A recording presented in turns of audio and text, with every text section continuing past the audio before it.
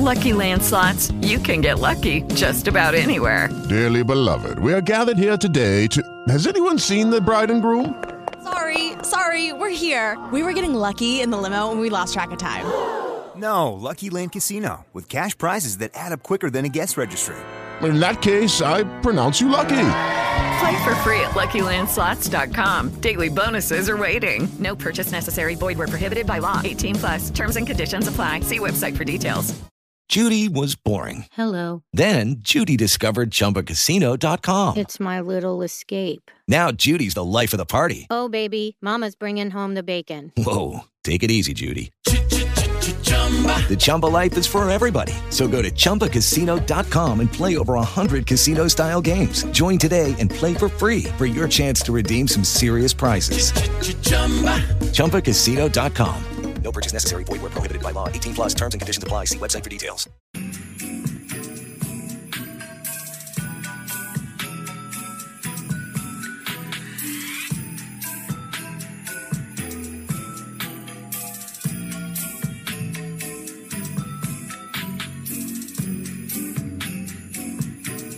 Good morning, everybody. Happy Saturday from awesomeo.com. I'm not gonna lie, I'm a little rattled from this music. I'm gonna have to talk to whoever pulled these shenanigans. Christmas feeling around here, but this is championship weekend. This is the college football DFS and betting show. Myself, Ben Razik, here with the man himself, Matt Kajeski. We have made it, sir, all the way to the final week of the regular season, I guess you can call it. Are you excited for what is a great, great day of college football? Yeah, man. My Irish playing Clemson. Very excited for that. A little bit sad that Coastal Carolina's game got canceled and they were egregiously labeled co-champions, but that's not on the docket today. I am very excited for the current slate of games. Yeah, you should be. Well, even though I like Coastal, Louisiana Lafayette doesn't mess around. That could have derailed themselves the undefeated season. You shouldn't be excited for Notre Dame, obviously. We're going to have some time, though, because we only have 9 games, and that's nice. We're going to dig into some things. Chat, I see you. What's going on, everybody? I do want to talk a little playoffs with you as well and get your thoughts on who's in, who's out. I don't think there's going to be too much drama. But before we dive in, I do want to ask, are you a fan of that Christmas music intro? I didn't ask you. No, not particularly. So you get 2 thumbs down. I'm not oh, wow. No respect behind the glass, but that's what we do around here, and we appreciate it. Let's get into it. Chat, you guys know the drill. We're going to be talking about a lot of things here. We're going to start, though. There's a lot of makeup games on the slate, so it's not just these championship games, and that's where we begin. We get Texas A&M and Tennessee. It's certainly a game that has some importance. A&M is around a 2-touchdown favorite. I see 13.5, over under a 51, and we'll start with them. Technically, they're alive. Only the lone loss to Bama. Kellen Mond and co. They get a Volunteers team that's not good. You've got Spiller, certainly an appealing 7.1. Where do you go with this Aggies team? Yeah, I think their only shot at the college football playoff is a Notre Dame win, and then if they just absolutely blow the doors off Tennessee, which could happen. But my concerns are we're dealing with 2 fairly slow teams overall. Neither of them are above 72 plays per game. They don't run exactly exciting offenses. So as far as like the college football playoff goes, I wish Texas A&M was a little more live, but I think outside of a Clemson loss and they go, the 2 losses then to Notre Dame, I don't think Texas A&M really has a shot at the playoff. As far as DFS goes, you and I have talked a lot about Mond's usage this year, how it's really changed. He still is a good dual threat. He's very efficient on the ground. He has 199 cumulative yards, but he's just not being used in that fashion. He does have at least 6 carries in each of his last 4 games, but that's still not really enough to realize his upside on the ground. And then as a passer, he's just moderate as far as efficiency goes, just 221 yards per game, and that's on 30 attempts. So I don't think you're really seeing a ceiling from Mond. Yeah, it's been like that all year, and he's gotten the job done. They had a slow start, but he's found his groove, and it's still a little tough. Now, he did have early in the year, Big Chapman goes down. That certainly doesn't help.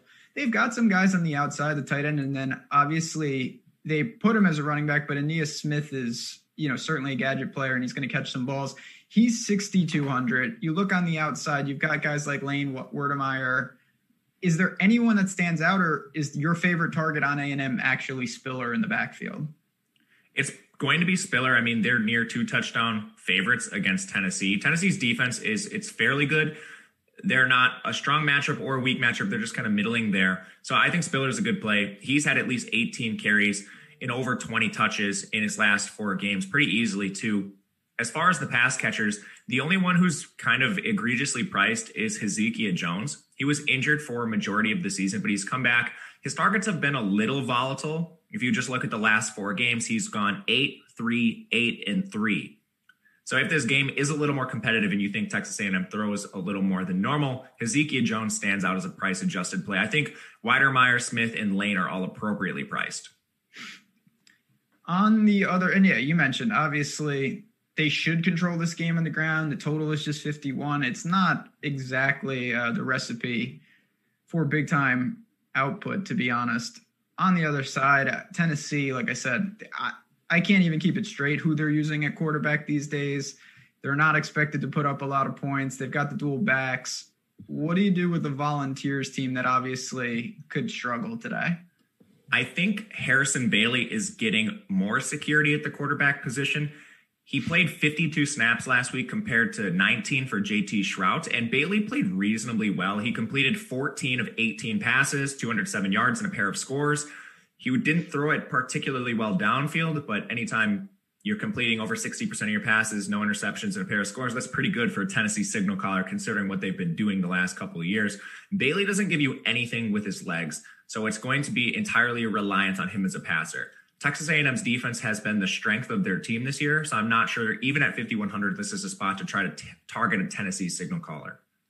Yeah, I mean, he did look good last week, but it was against Vanderbilt, and that can be problematic. Now, who the hell is Velus Jones? Because talk about looking good. 7 for $125 and 2 last week. He also scored against Florida.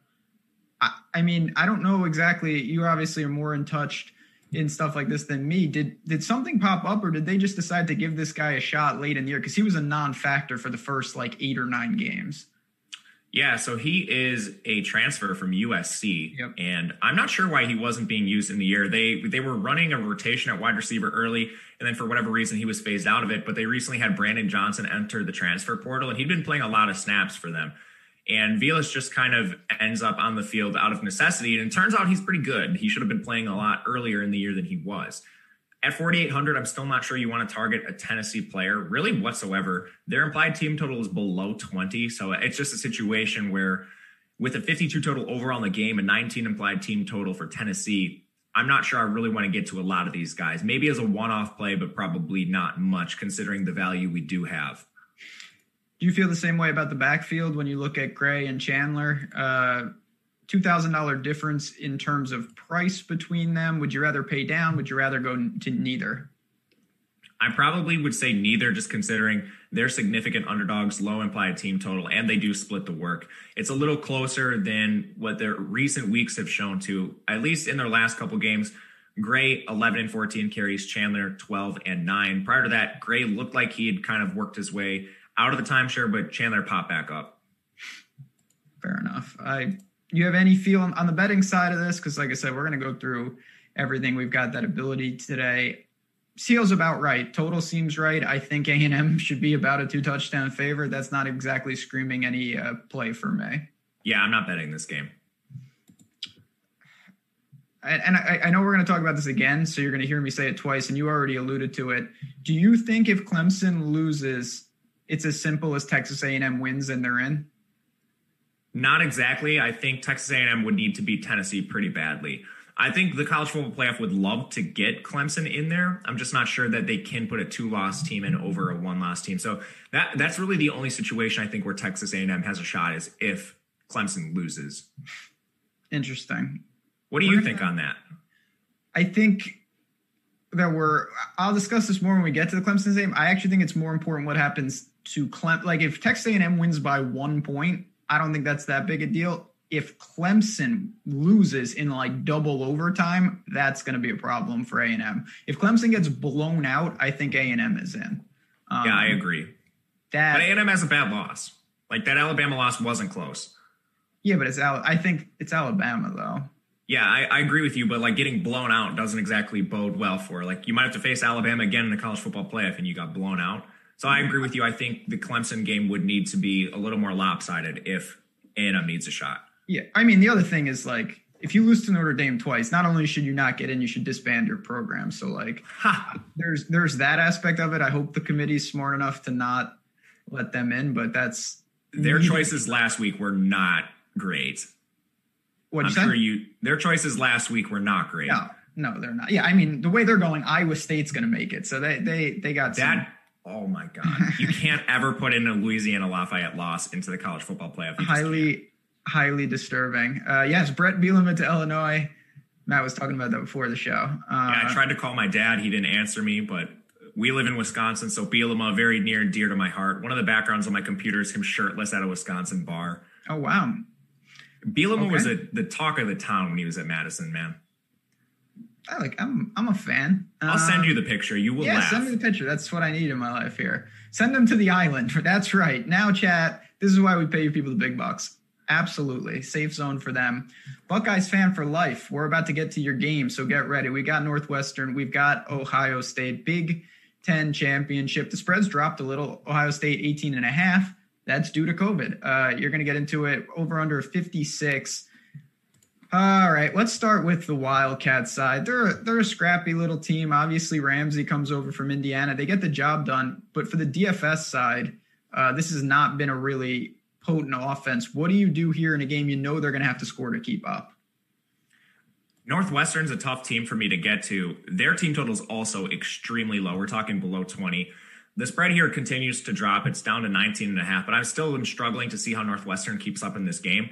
Peyton Ramsey, for DFS purposes, is a guy we liked at Indiana because of raw volume. So Indiana was running a ton of plays. They were passing the ball a lot, and Peyton Ramsey could kind of backdoor his way into productive fantasy days through volume, and he is a pretty decent rusher. At Northwestern, he's just not seeing that.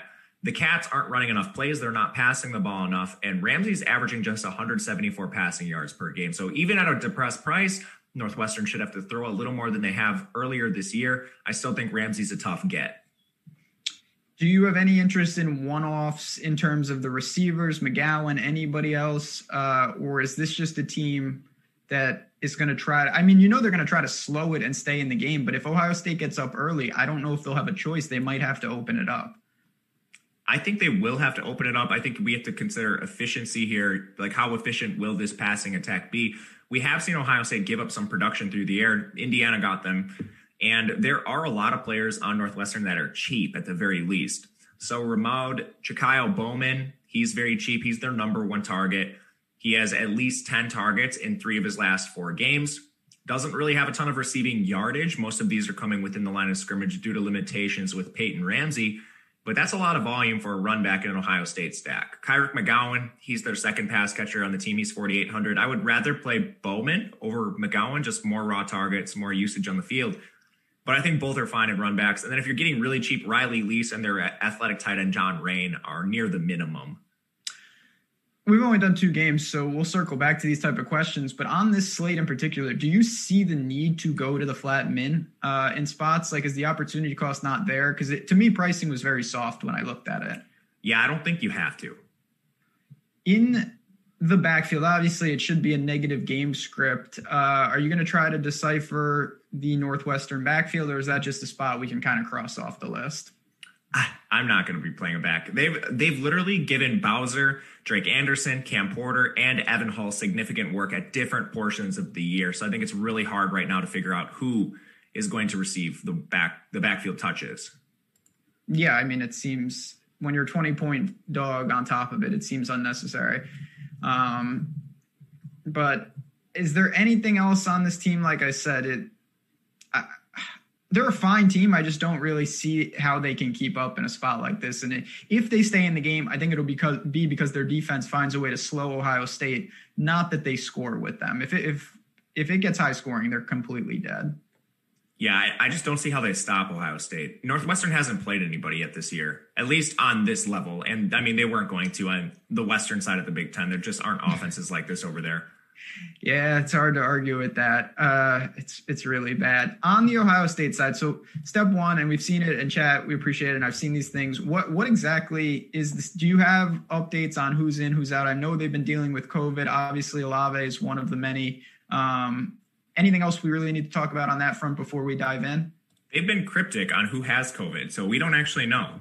I saw them say like a star player tested positive for COVID, and there's rumors that it's Chris Olave. That's not actually confirmed, so I just watch it. I mean, Garrett Wilson sees the exact same target volume as Olave. Obviously, Olave's loss would be big for this offense, but I honestly don't think it's as big as some people might make it out to be.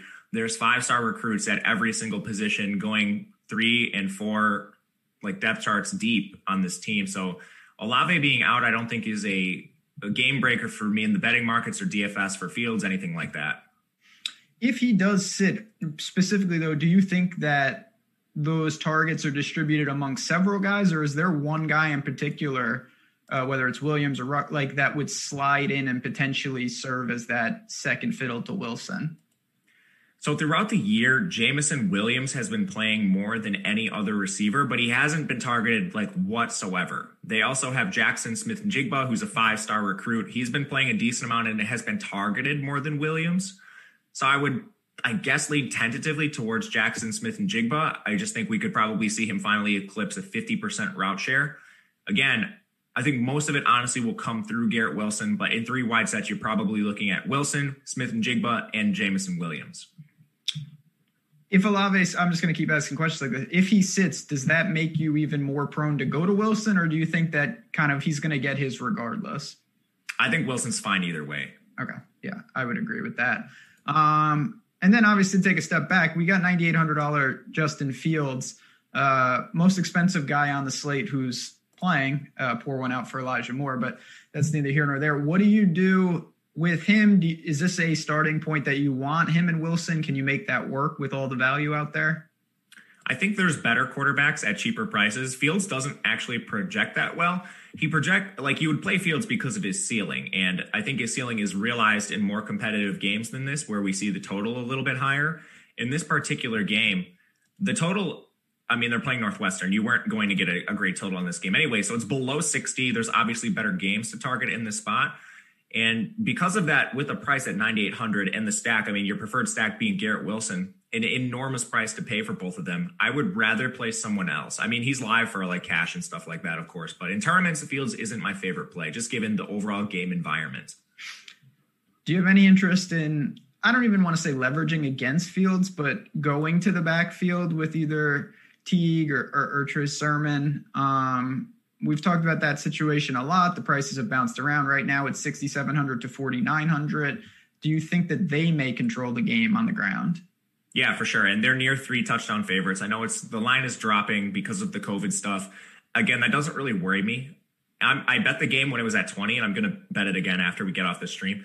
But with the running backs, it's going to be Teague in sort of a 60-40, 70-30 timeshare with Trey Sermon. And at their prices, I think it's pretty appropriate. Teague $6,700, Sermon at $49. That's about where they should be priced for their roles. I do like them in the sense that they bring a lot of upside against Northwestern. Like, we could see this game get to a blowout. I wouldn't be surprised if it goes either way. So I think I'll be mixing in the Ohio State rushers for that reason. Yeah, I mean, and then I do, like I said, I want to talk a little about, so I assume you believe that regardless, if Ohio State wins, even if it's ugly, that they are safely in. Yeah, no doubt about it. They're a lock if they win. If they lose, do you think they can make it? I think probably still yes, but it's going to be much, much more difficult. Judy was boring. Hello. Then Judy discovered ChumbaCasino.com. It's my little escape. Now Judy's the life of the party. Oh, baby, mama's bringing home the bacon. Whoa, take it easy, Judy. The Chumba life is for everybody. So go to ChumbaCasino.com and play over 100 casino-style games. Join today and play for free for your chance to redeem some serious prizes. ChumbaCasino.com. No purchase necessary. Void where prohibited by law. 18 plus terms and conditions apply. See website for details. With Lucky Land Slots, you can get lucky just about anywhere. Dearly beloved, we are gathered here today to... Has anyone seen the bride and groom? Sorry, we're here. We were getting lucky in the limo and we lost track of time. No, Lucky Land Casino, with cash prizes that add up quicker than a guest registry. In that case, I pronounce you lucky. Play for free at LuckyLandSlots.com. Daily bonuses are waiting. No purchase necessary. Void where prohibited by law. 18 plus. Terms and conditions apply. See website for details. a Northwestern loss is going to be pretty bad. That would really shake up the college football playoff. Like if Ohio State and Clemson lose, which is highly unlikely, then we're going to have just complete chaos. If Ohio State loses, Clemson wins, I think we pretty clearly see Alabama, Notre Dame, Clemson, and then A&M has a better argument to get in there as well. But ultimately, I think it comes down to Ohio State, and they're going to win this game. They are. That would make for extreme chaos, though. It'd be fun. I don't care about Ohio State, not going to lie. I do kind of like them, though. All right, moving on. And I'm with you, too. If I had to bet this game, I would lay the point. I just don't know that Northwestern has seen anything quite like this. And in a game where they're not going to take the pressure off, they want to make a statement, kind of feels like they could get out ahead of it. All right, this is probably my favorite game of the day. Ohio. Not a good start, Ben. Oklahoma and Iowa State, Big 12 championship. Sooners, a slight favorite in the rematch here. They're a 6-point favorite, over under a 59.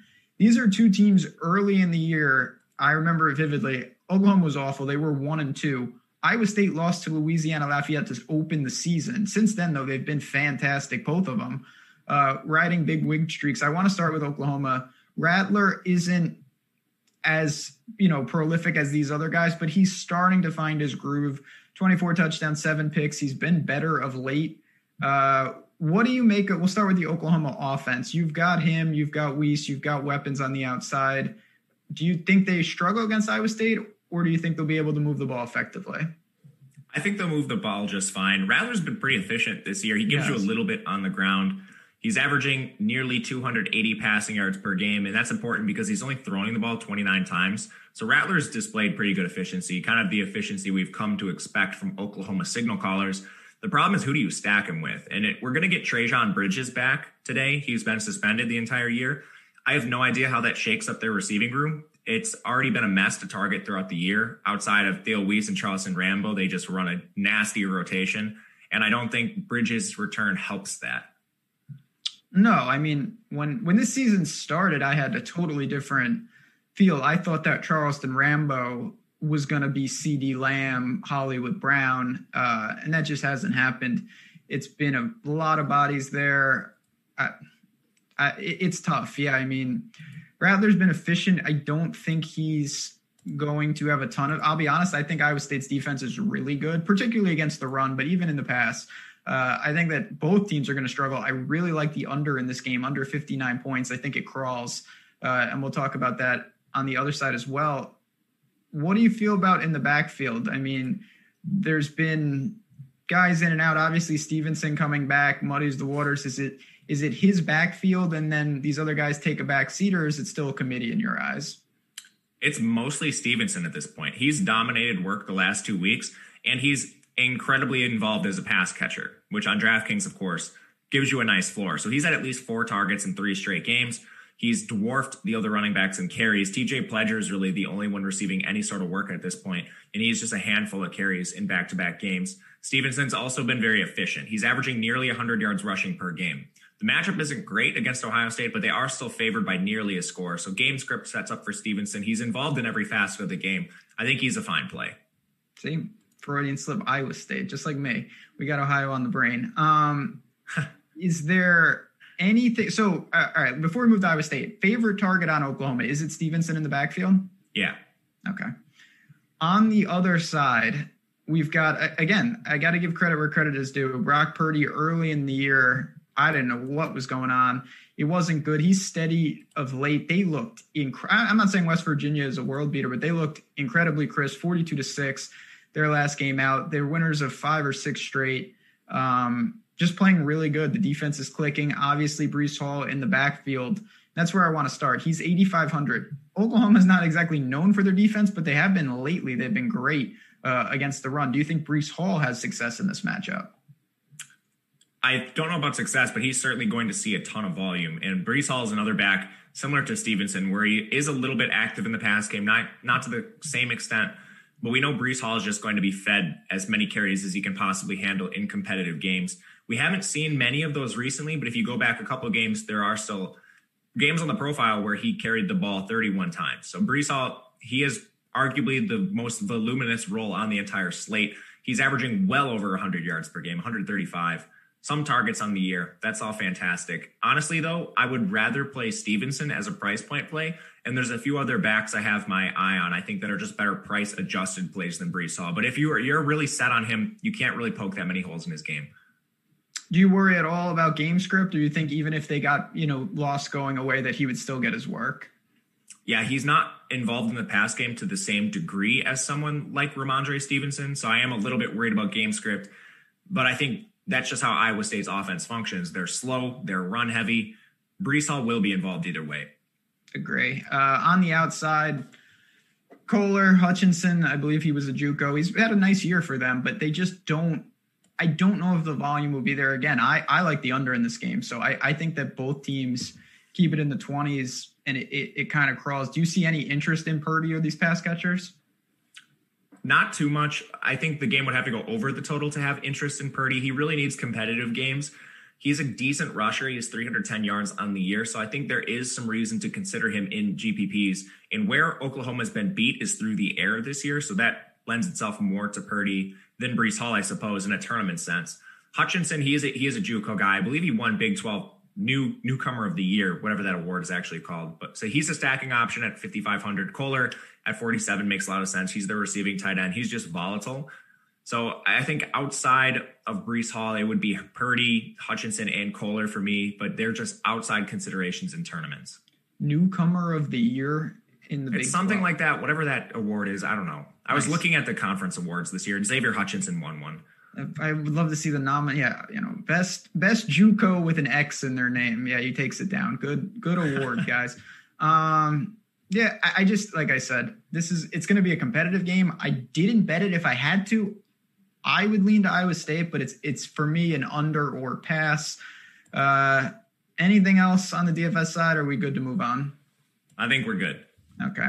Before we move on, though, I do want to say a couple different things. One, chat, it's been, obviously 2020 has been a whole craziness and a lot of modeling, but I will say one of the bright spots for me has been this show.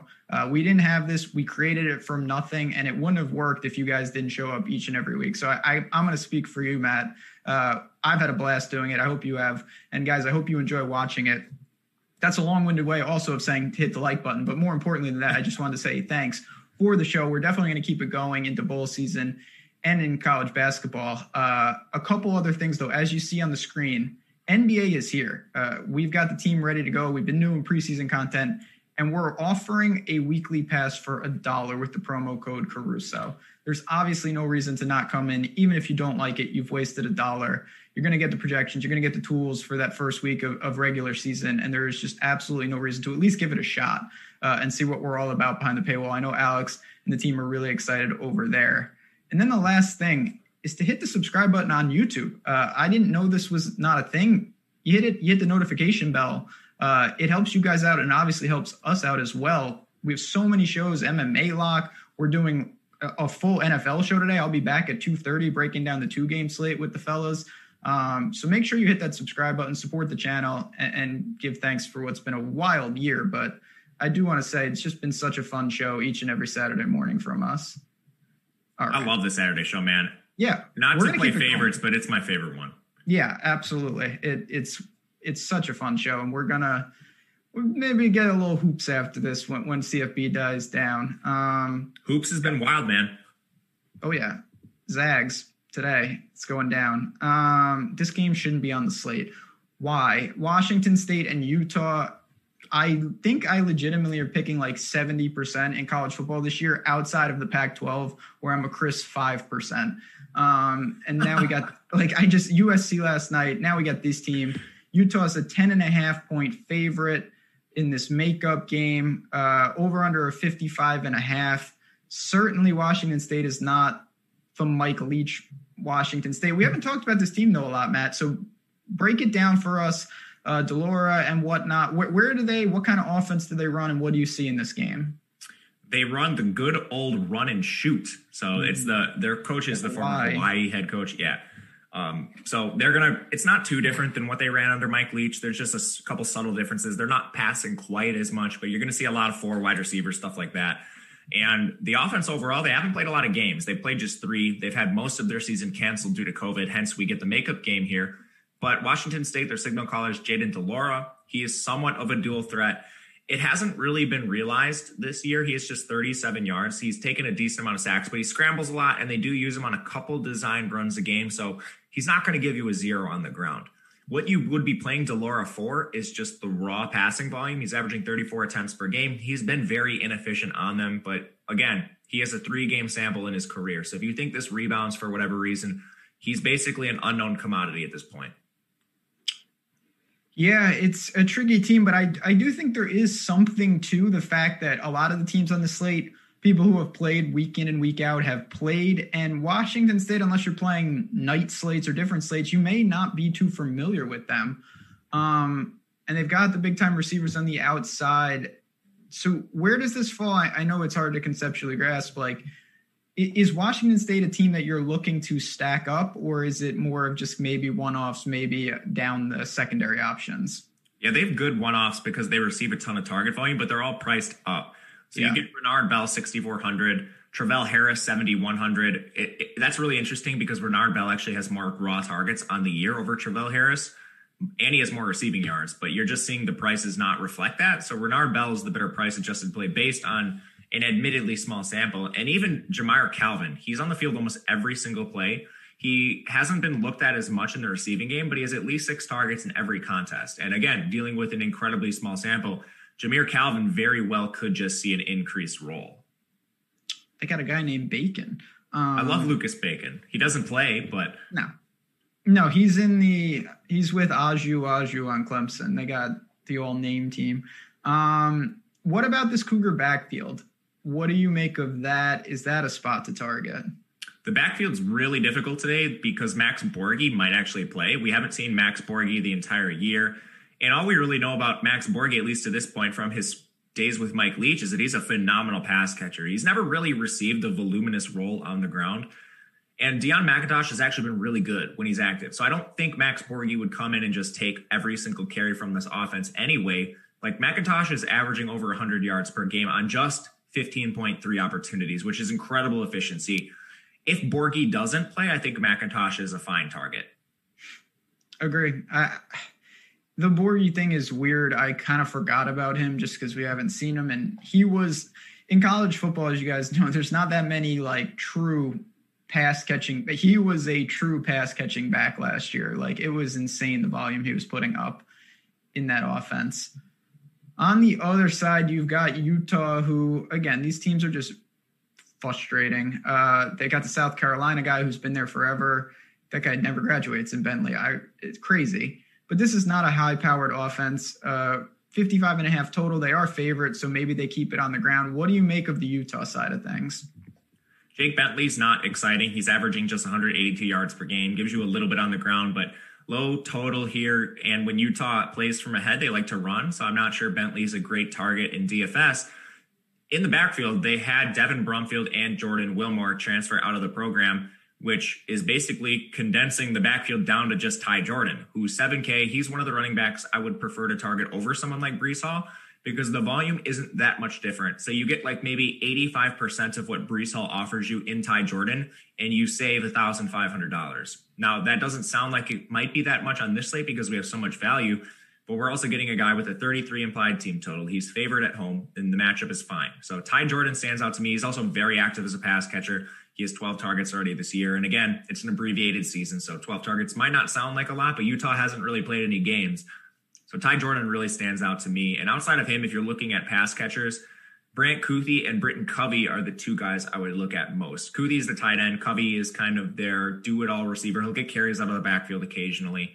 They're the top plays. Yeah, to Ty Jordan, flat 7. I'll throw my support behind that. Just getting the work. Washington State, 4.6 yards allowed per attempt, 81st in the country. You know, that's not awful, but it's not great.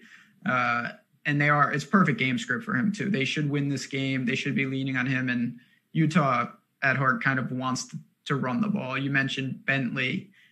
I don't see any scenario where he's really in play and slinging it. Just not going to happen in a game like this. Anything else on this Pac-12 game? I don't think so. The pass catchers on Washington State are the most interesting players in the game to me, and Ty Jordan, someone I will have some of today. There you go. Not betting this game either. You betting it? No. The only game I bet that we talked about so far is Ohio State, I think. Yeah, for me, I bet the under in Iowa State. Of the 4 that we've talked about.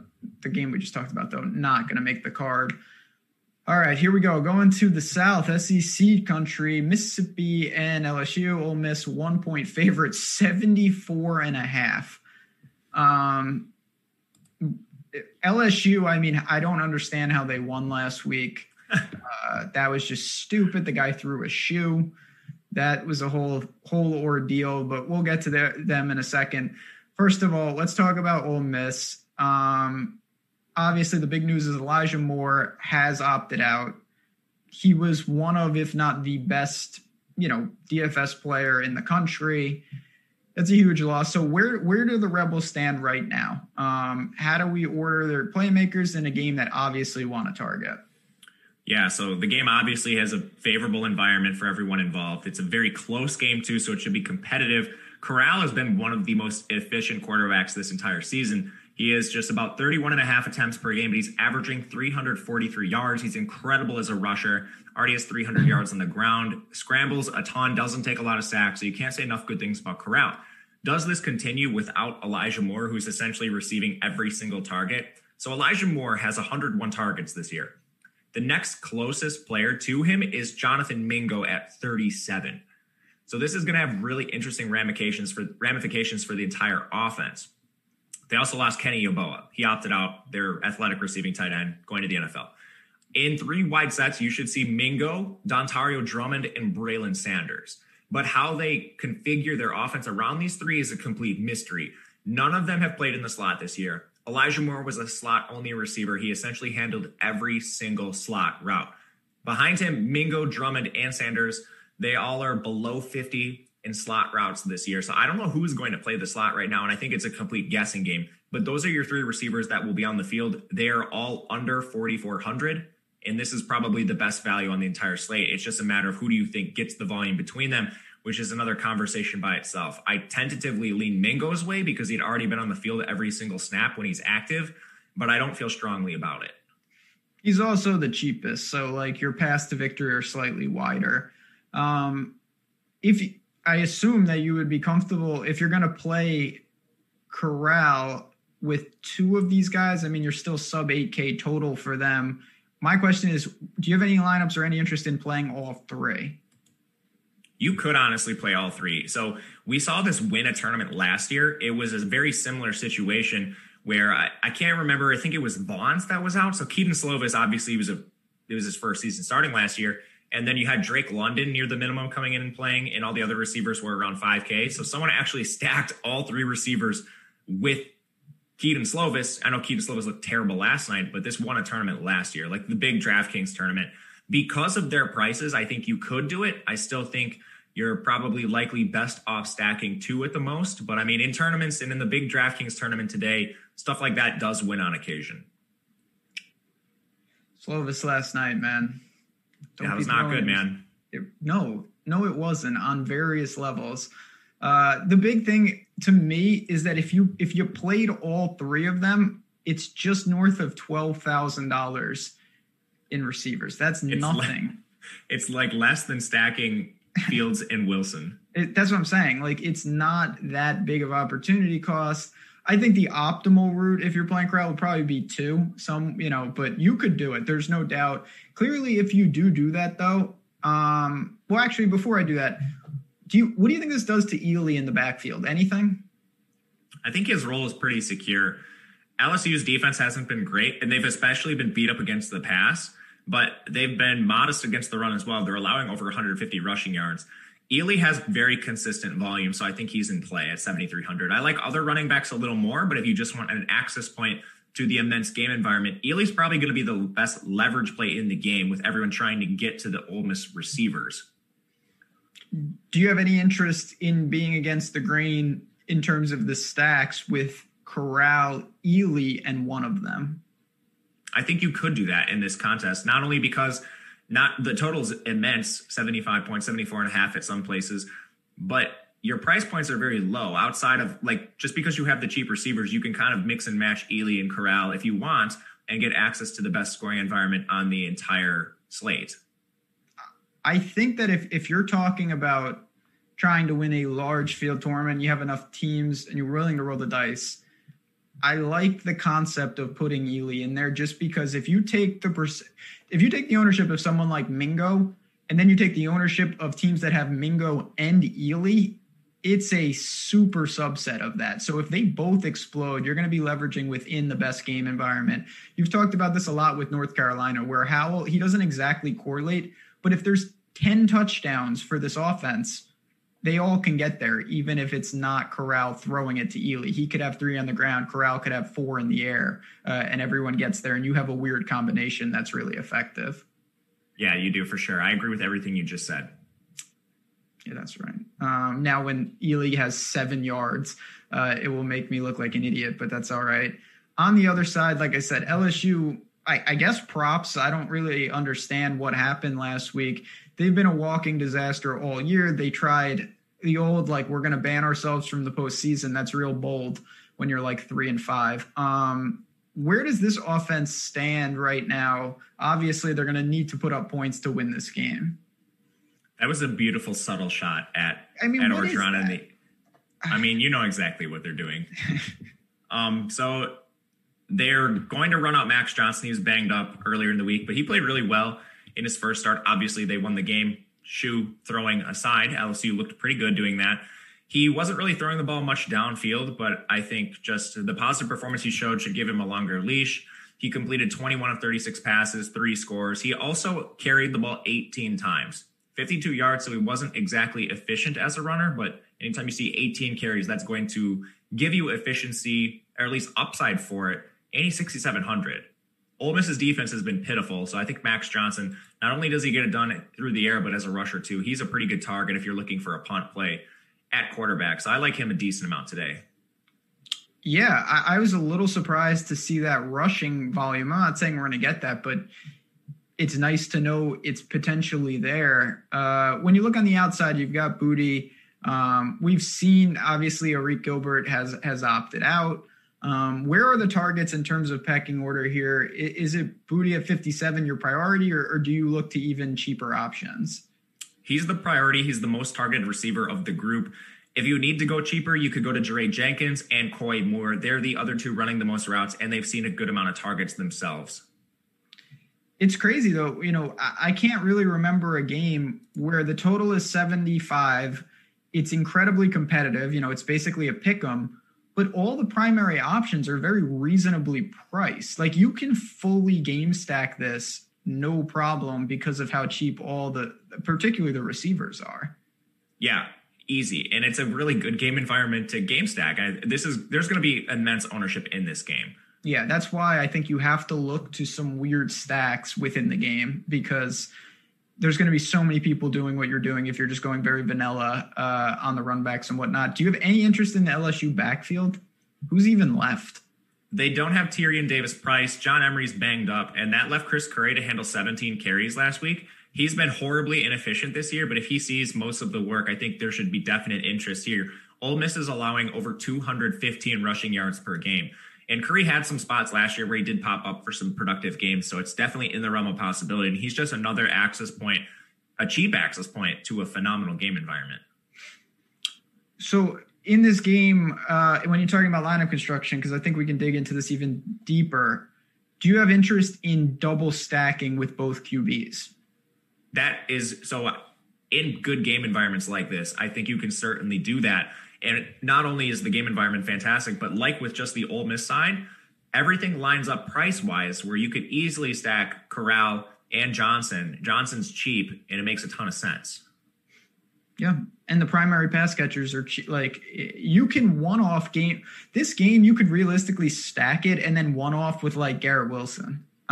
It's kind of crazy. Like, you may have room pending you have a wide receiver slot available or a flex, but this is one, clearly you're going to want some exposure. I think it's more about the lineup construction side, and we'll try to circle back to that at the end, chat. If you've got specific questions, on that, but I do want to make sure we get through some of these bozo games, which we're about to get to. We got Mizzou, Mississippi State, Missouri 1-point favorite as well. Over under a 49, so clearly not the same environment that we just talked about. There are some plays, though. I'm not going to mess around, I guess I should ask you, do you have any interest in the Missouri quarterback? He does have a decent amount of volume, 32 attempts per game, 240 yards. It's fine, but he doesn't really do much on the ground. So I don't have a ton of interest in him overall. I would rather just play Will Rogers on the other side or a different cheap signal caller. The one guy I wanted to ask you about specifically, though, in Missouri is similar in price to Ty Jordan, and it's Roundtree. He also gets crazy work. It's a competitive game. It's not like Utah where they're a 10.5-point favorite or anything like that. But where do you have him in these upper mid-range running back ranks? I think he's a fine play. I don't like the overall game environment here for Roundtree. I would rather play someone like Jordan, who's a little bit, I would guess, just slightly more expensive. But I'm more confident in his volume. The spread here is 1.5. So I actually bet Missouri in this game. I like him to win. But the problem with Roundtree is you see his workload given directly to Tyler Beatty, a negative game script. Tyler Beatty is their preferred pass catcher. And while it's probably not a huge concern in this contest against Mississippi State, it is a concern, and Ty Jordan doesn't have that concern. So that would just put Jordan a little bit ahead of Roundtree for me. Ultimately, if you think Missouri wins this game, Roundtree has an amazing workload in positive game script, so he's a good GPP play to me. Yeah, you just mentioned it. I mean, he has upwards. Against Kentucky, he had the old 37 carries. Okay. But no, you 20 plus easily if they win this game seems like almost the floor in terms of carries. On the outside, there are mid-range guys from Missouri. The problem is you're comparing them against the guys we just talked about in a game environment that is incredibly good. So do you have any room for Chisholm, Hazelton, anyone like Dove? To me, it would be no. I don't think so. It's for the reasons we've talked about. The 50-point total is not great. We don't really like Basilick and Stack. So even in one-off situations, I'm probably just going to play an Ole Miss or an LSU receiver. That's what I'm saying. Yes, you would leverage with ownership, but to me, I would rather leverage within the game that has a 75-point total than just one-offing, going to someone like Hazelton in a game like this. I don't think that's the answer. On the other side, you already mentioned Will Rogers. He's 6,200. Talk about volume. He's going to get his chance. Where do you put him with his probably 50 passing attempts? That's the crazy thing with Will Rogers. He always projects well because he throws the ball 50 times. So it's really hard in projections to get him south of 300 passing yards. Just even with his terrible efficiency, projections are going to put him there. So as a price adjusted play, if he plays to the median outcome, he's going to be a fantastic price adjusted play. It's just he's been volatile this year. So he's been on the slate at a cheap price and played really well. And then we've seen him just play egregiously bad. There is a lot of variance to Will Rogers' game. I will be playing him in tournaments for this reason, really cheap volume.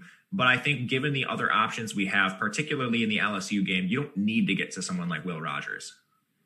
No, well said. And yeah, that volume is always appealing. I'm not in love with it.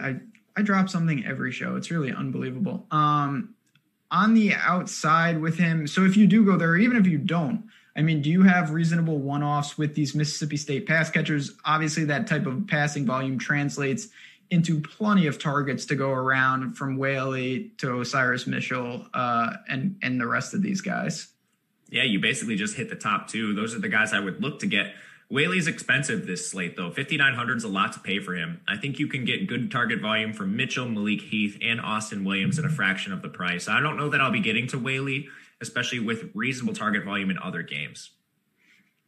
Yeah, I think that's more, would you, 59, that's a little cheaper, honestly. I thought he was more towards like Harris and those guys from Washington. Would you rather have like Renard Bell or Whaley? I would rather play Renard Bell. What about Booty? I would rather play Booty. Same. Okay. Yeah. So I think it's just about prioritizing. Obviously, the ownership will tell a tale in some regard as well, but these are reasonable plays. Anything else for Mississippi State? the backfield, is that something, Dylan Johnson and co worth discussing? I don't think so. They split directly down the middle. They don't run the ball a lot. Their target shares are fine, but you also have to consider their targets aren't coming downfield. So when you see like a Dylan Johnson 5-target game, they're all right around the line of scrimmage. So he's not giving you the same upside as even like a Whaley or a receiver in the offense. They're great, but I think it lends itself more to these median play outcomes rather than like a ceiling outcome that we'll probably see from another back. This is a totally random question. Obviously, I know it's a weird season. What have you thought about Mike Leach's, SEC debut? Anything? Well, I think he needs to get his recruits in there because clearly the previous regime's recruits did not like him. Clearly, with Kylan Hill opting out, like there were some transfers that had transferred into the program and they immediately left. It's just a rocky start, but I think once he can recruit his guys, it'll be a little bit better. It's been interesting, if nothing else. All right. We got 3 games left. In many people's eyes, this is the game. I don't know if it's the best one for DFS purposes, but we're going to spend some time on it. No doubt about it. It is your boys, Clemson and Notre Dame, for the ACC championship, playoff implications. Sitting at 10 right now, Clemson 10-point favorite, over under pretty standard, 59.5. We've talked about Fields. If you don't use him and you want to pay up at quarterback, obviously Trevor Lawrence is going to be in that discussion. He is 8,700. It's been the same story all year. You've talked about it. The guys on the outside, someone explodes. That's more so when they're like 50-point favorites, though. So in a game like this that'll be competitive, where does Clemson go? Do they lean on Lawrence and Rodgers and Powell? Do they lean on ETN? How do you prioritize these fantastic plays on Clemson? Yeah, it's a little bit different than a typical Clemson slate. Instead of relying on efficiency, now we can rely a little bit on volume. We should see more playing time for ETN, Rodgers, Powell, everyone who starts, basically. Given that this game is projected to be competitive, of course, game script doesn't always play out the way Vegas and bookmakers project it to, but still, in this contest, you should see Trevor Lawrence with more than his average 31.5 pass attempts per game.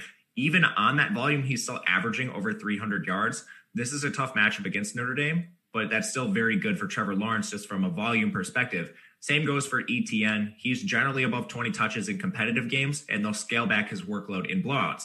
And ETN is one of the premier pass-catching backs in the country.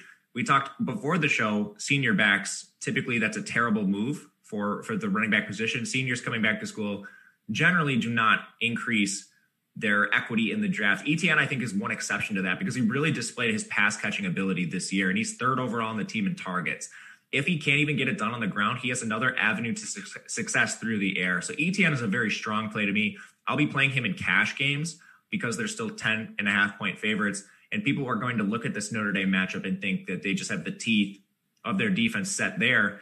But ETN's volume is going to be phenomenal today.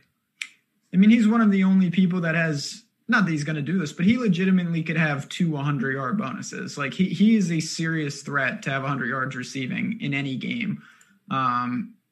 Price is reasonable, fantastic player. Do you have any interest in pairing him with Lawrence? I don't think a lot of people are going to do that. I don't have a ton of interest in it. The total here is 60, which is moderate, but I would rather do this in the Ole Miss game. Yeah, fair.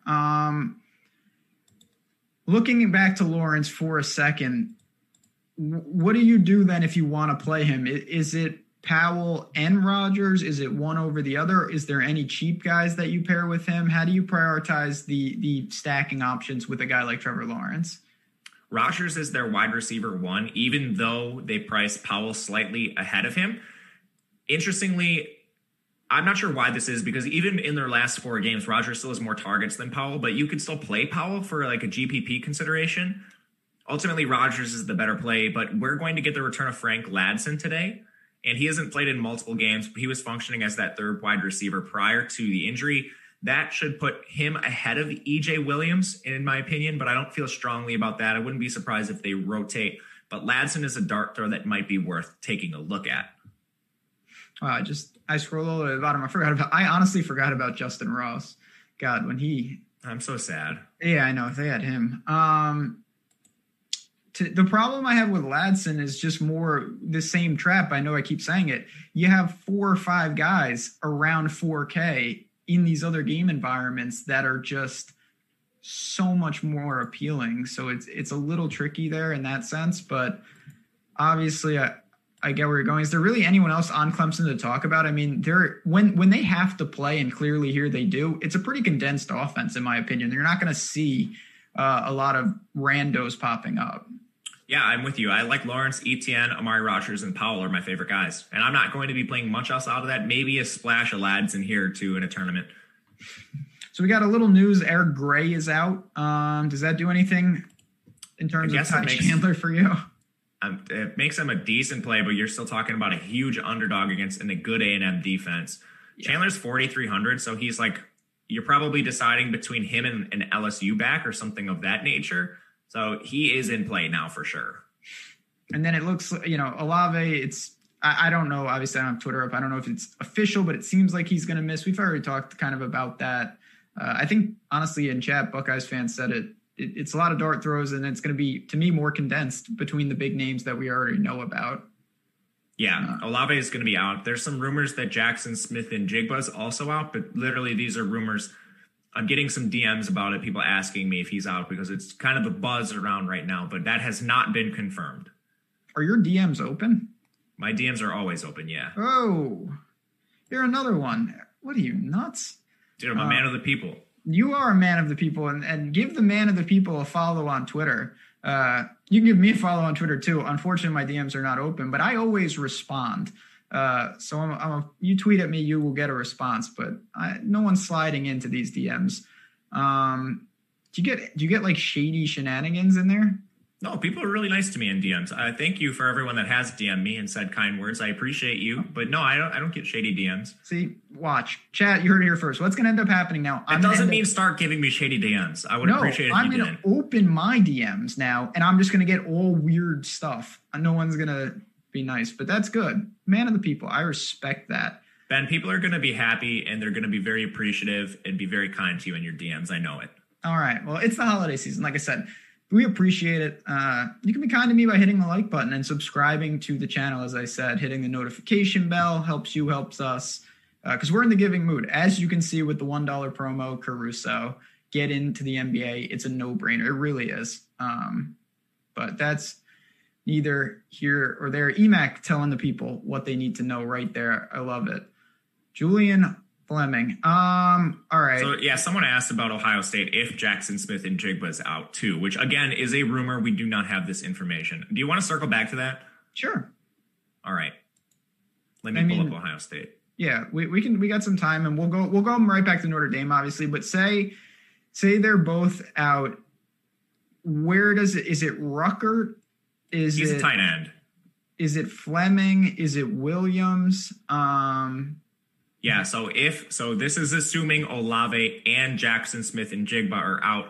Their three wide receiver set would be Garrett Wilson, Julian Fleming, and Jamison Williams. They will probably rotate a little bit, but that would be their primary three wide receiver set. Fleming and Jamison Williams are 3K and 3.1K respectively. Yeah, listen, the more value that opens up, it's just going to be, I mean, you have so many pay down options at receiver. I do think an interesting build somehow would be paying up at receiver and punting with running back. No one's really going to do that. I think the build is going to be pay up at running back, pay up at quarterback, and punt with the Ole Miss and LSU receivers. I think so too. All right, let's get back to Notre Dame. Credit where credit is due. They're a good team, even though I can't stand them. They do what they do. The problem is, for DFS purposes, is that Ian Book is just not playable, in my mind at least. Maybe you have something more. He has been running more than I kind of anticipated, but just 15 touchdowns, 2 picks on the year through the air. I mean, maybe I'm wrong. 7,900. Do you have any interest in Ian Book? Not really. Ian Book, he's similar to like a Brock Purdy in how he's used. It's a run-heavy team, so Ian Book never really has these voluminous passing games. When he does, it's because Notre Dame's in negative game script or competitive game script. We saw this last time against Clemson, but they're few and far between. If it happens, Ian Book, I think, is appropriately priced at 7,900, but that's assuming that they're in competitive game. Now, he's very good as a rusher, 465 yards there. So Ian Book, I think, is a middling play in GPPs. There's a little bit cheaper that I like more than Book, but I think you can get to him. He's just not a preferred play for me. If you did play him, Would it be McKinley, Skowronek? What would you do in terms of lineup construction? They're still tough to target because even with their target shares, it's not condensed. They're not throwing the ball a ton. McKinley is their wide receiver 1, but you have to pay for him, 6,300. Skowronek is just behind him in targets, and he's 5,600. Honestly, if I'm paying for a Notre Dame pass catcher, I'm just going to go all the way down to their freshman tight end, Michael Mayer, who in the last 3 games has 5.3 targets, which is within 2 targets of McKinley and Skowronek, but you're taking a huge price discount at 3,800 for him. So that'd be the way I prefer to play it. He had a big game against Clemson the first time. The baby Gronk kind of saved them in some spots. I don't really like targeting this offense. I do believe Clemson is going to be ready. Is it, though, Kyron Williams in the backfield potentially to handle a major workload, especially if, they're a sizable dog, but it's not to say that Notre Dame can't win this game. Yeah, Kyron Williams, he has usage similar to Travis Etienne. So they will take their foot off the gas when they're in really positive game script, and we'll see Kyron Williams with a reduced workload. When they're competitive, Kyron Williams is handling a monstrous opportunity share. On the year, he's averaging 21.2 touches per game, over 100 yards, incredibly active as a receiver. He has a 12% target share in the offense, and for reference, that is egregiously high. Kyron Williams is very active as a pass catcher too, so even in negative game script, you can bet that Kyron Williams will be receiving work. Oh, yeah, he's going to get work. I just don't know exactly. When you're looking at 7,500, there's just a lot of backs up there. You're talking about him or Ely, him or Spiller, him or Jordan, him or Stevenson, him or Etienne. Almost every guy I mentioned, I think I have ahead of him, to be honest. Yeah, I think that makes sense. And that's the tricky part. Now, I do want to ask real quick, is there any situation where Notre Dame doesn't make the playoff? Honestly, I think they'd have to get blown out pretty badly because they already have that win, and they're going to be sitting with 1 loss regardless. So I think they would have to get just steamrolled for it to be a conversation. What do you think? I don't think that they can. At this point, I don't see a way that they can't make it. It would have to take a biblical beatdown. I don't know if that's really going to happen. If Florida was still in there, there would have been realistic scenarios, but I don't think that's the case. And I do respect the open DMs. I think that's awesome, and I may join the club. But we just got inactives for Ohio State. Chris Olave, Jackson Smith and Jigba, a couple linemen, a lot of defenders, Steel Chambers. So we are down Jackson and Smith, in Jigba, and Chris Olave. I will say this. If you're going to bet Ohio State, wait. The spread is probably going to continue to drop. I may, if this crosses, I don't think it will. If it dips under 17, I'm absolutely going to bet them, though. I don't think this matters that much, to be honest. I already bet them, and I'm going to bet them again. There you go. I may come aboard. Yeah, listen, Notre Dame and Clemson's going to be a big-time game. I don't think it's the best DFS game. I think Clemson wins. I'm not going to bet them, though. I don't love laying 10. We'll see what Notre Dame's made of. This is why the DMs are open, man. I don't even have to search for this stuff sometimes. People just give it to me. I'm going to do a social experiment. I'm going to open my DMs. So all the normal people that watch this show, feel free to DM me because you're good people. Jordan, let's get into his DMs. Yeah, great. You see what you've done? All right. 2 games left. Minnesota and Wisconsin 12-point favorite, over under 47. Once again last week, one of the good things that I did was just bet Iowa because Wisconsin has no offense whatsoever. They are awful. It's just a broken team. The difference, though, this week is that they aren't playing a team like Iowa. Minnesota is allowing 6.6 yards per rushing attempt. That's 130th in the country. There's only 130 teams. They're ahead of UMass, who's 129th. That's very bad. I can tell you firsthand. So I guess I want to start with the home team for a change. Do you think the matchup being so good on the ground actually puts someone in play from this anemic offense? It looks like Berger is going to miss this game. He's not on the depth chart, which isn't exactly set in stone. College depth charts don't mean a ton, but it doesn't look like we'll have Berger, and Nakia Watson's 3,600. So, just for as far as pure punt plays goes, Nakia Watson's up there. We know Wisconsin's going to run the ball incessantly, even if they're playing from behind. So Nakia Watson, he hasn't been efficient. He's actually really bad this year, but he's receiving essentially all of the work outside of a couple of fullback dives. And Garrett Groshek, they use Garrett Groshek in the weirdest way. So he's not going to see a voluminous role anyway. Nakia Watson's a good punt. Yeah, and he's a punt at running back, which is not nearly as prevalent as we have at receiver today. So it is a different way to build. It's still an awful offense, though. I can't stress enough how bad it's been in recent weeks. I've been picking on them in the betting market. I'm not nearly as prone to do that with Minnesota because I don't like their team. What do you make of them? Obviously, Wisconsin, they still have a top-end defense. I mean, Ibrahim, $9,000. Do you think anybody's going to play him? Yes, I think people will because they're going to see this volume, and I don't think they should. He's also hurt right now. Not hurt enough probably to miss the game, but you see his role was reduced in the last game. He had to routinely come off the field to work with trainers. So they're saying it's a pectoral injury with Ibrahim. So I don't know. If this continues to affect him and he doesn't see 30 touches, he's going to tank your lineup. I just can't. I cannot justify paying that type of premium for him in this type of matchup. Anything else, though? Tanner Morgan, Audman Bell. No. Obviously, Bateman's gone. Is there anything? No. Okay. There's not. It's not a good game.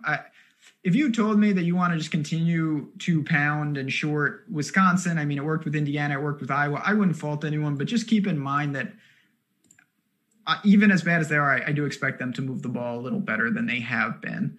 All right, final game here, and then we'll take some questions. We'll bounce on out of here, but don't go anywhere. We got all sorts of shows today. Coming up, we've got final looks. We've got a live before lock and a deeper dive breaking down the 2-game NFL slate. I'll be on at 2:30, and we'll be leading you all the way up. So make sure you stay tuned for that. But we get the Mountain West Championship. Boise State, 6.5-point favorite, over under 56.5. We haven't seen these teams a bunch either, Matt. So we got Boise, Bachmeier, some guys on the outside. What do you make of this offense? This offense is actually pretty good. It's not one we've seen really at full capacity this year, not only because of a limited schedule, but because of quarterback injuries. Bachmeier missed some time, but he's back now. He's fairly efficient. He's not really live to give you a 300-yard bonus, but I think he's good enough to get some of his pass catchers and ancillary players into at least consideration. Bachmeier has one 300-yard passing game in his career, and it was in his very first game of his career, and it came against Florida State. So I'm not really interested in Bachmeier much as a signal caller. He's a negative on the ground. But Khalil Shakir, he's like an Elijah Moore West. He receives almost every single target for this team. So just based on volume alone, Khalil Shakir is someone to look at. Not to mention they use him a lot as a running back. He's handled 8% of their carries, which is like 3 or 4 carries a game. Yeah, no, he is got some gadget to him, definitely integrated. 8,200, it's pricey, but I get it. Anything for the Broncos backfield, Talani, Van Buren? This has been a backfield that's worthwhile. Van Buren is receiving an enormous workload. It is because George Halani's been hurt this year, and he came back in their last game, and it aggravated the injury. So I still think we're going to see Van Buren in an enormous role. It's a tough matchup against San Jose State. Don't discount them. They're a very good team. They are. I think if you told people rank or name the undefeated teams in college football, I'm not sure many people would get this. I barely knew. And they've got Starkel, I believe that's the old Texas A&M guy. Yeah. 6,400. What type of offense do you expect here? Is it one to look to in terms of a traditional stack? How do you think they try to attack Boise State? Boise State's defense is good, but they've been more giving against ground attacks. Starkel is not that. He's a negative rusher on the year, and he is platooned with Nick Nash. Nick Nash doesn't really throw the ball. When he comes in, they just run like gadgety triple option quarterback read type stuff. And I don't know why they continue to do this. It hasn't really worked, but I don't think Starkel plays every single snap for that reason. That also makes him hard to play in tournaments. Outside of Nash, you are seeing a split backfield between Tyler Nevins and Kyrie Robinson. Both are middling in price, and I think there's just better plays overall on the slate. In the receiving room, Trey Walker got banged up at the end of the last game, and I couldn't find any injury information on him, so I assume he's going to play. He sees almost the exact same volume as Bailey Gaither, and he's about 2K less. So Trey Walker would be my preferred play, but Bailey Gaither, Trey Walker are good. Derek Deese, the tight end, he's also a good play. And so favorite target from this game, to just sum it up quickly. Van Buren. Van Buren? Yeah, for Boise. Okay. You have any interest in betting the game? I do not have a bet in this game. I'll tell you my bets today. I have Ohio State, and I'm going to take them again. I have Missouri, I have Ole Miss, and I have Tulsa. No respect. Tulsa's really good, but so is Cincinnati. I took Tulsa on like Sunday last week when they were minus 50 or plus 15.5, and it's moved a couple points in my favor, so I'm okay with it. I got the under in Iowa State. I'm going to end up betting Ohio State. Jump in premium slack. I'm going to have college basketball bets for sure. That has been one of the bright spots. We're going to keep it rolling. All right, a couple questions, and then we're going to bounce on out of here. Chat, like I said, always a fun show. We're going to keep it going. You have ideas, you can message me and Matt about what you want to see this show going forward. We're going to be doing things for bowl season. We're going to be doing things for college basketball. You're not going to get rid of us that easy. As long as we can keep Matt interested. Keep, what do you say? Keep the show going into CBB season? Yeah, man, I love CBB. Beautiful. Been grinding it hard on the weekdays. It's been fun. It's been great. All right, rank Booty, Whaley, and Bell. For Booty cash. 1, Bell 2, Whaley 3. Booty 1. I would agree. Booty is just so appealing because it's the game environment. And that's just very, very, very hard to overcome. One loss Notre Dame gets in over one loss Texas A&M. Yes, so do I, unfortunately. Cash running backs besides ETN. All right. Ty Jordan stands out. He is a very good projection. If you're going all the way down, Chris Curry stands out for LSU. Watson's going to project a little bit better now because of the absence of Berger. And if you're paying up at the top, ETN stands out as the best overall price-adjusted play for me. Those are the guys I'm considering mostly. You could take a longer look at Ty Chandler now as well. Yeah. God, Ty what a world against that team. Wow, that would be interesting. So this is a random question. Do you think there's any chance that Clemson and Notre Dame play for a third time in the semifinals? Or you think they'll try to avoid that? Whatever the playoff committee does, they are not going to allow that to happen. I agree. I would love to see that. I don't think they will allow that, though. There's no way they allow it. God, that'd be so sweet. Yeah, Bama, Notre Dame. All right, I think we've got it. Good work here, chat. Like I said, really fun times each and every week. We appreciate the support. You guys hitting that like button and subscribing to the channel. It really does help us. And I wouldn't say it if I didn't believe that it helped you guys. We have so many shows on this. You'll get those notifications and learn when we go live. And we'll be doing that in a couple hours. Like I said, football is here. We got the Broncos, the Bills, the Packers, the Panthers. Clemson, Notre Dame to hit the over. I think it probably goes under, but I tend to shy to the over in games like that. Not a strong take, though. Any final thoughts here on the Saturday morning? I don't think so. Just play your value. Play your value. You did it. On that note, we're going to bounce on out of here. Thanks to Jordan Klein behind the glass. As always, good luck, everyone. Rest up. Put those lineups in. I'll see you guys in a couple hours for some NFL talk. Oh, wow. Bringing those Christmas beats.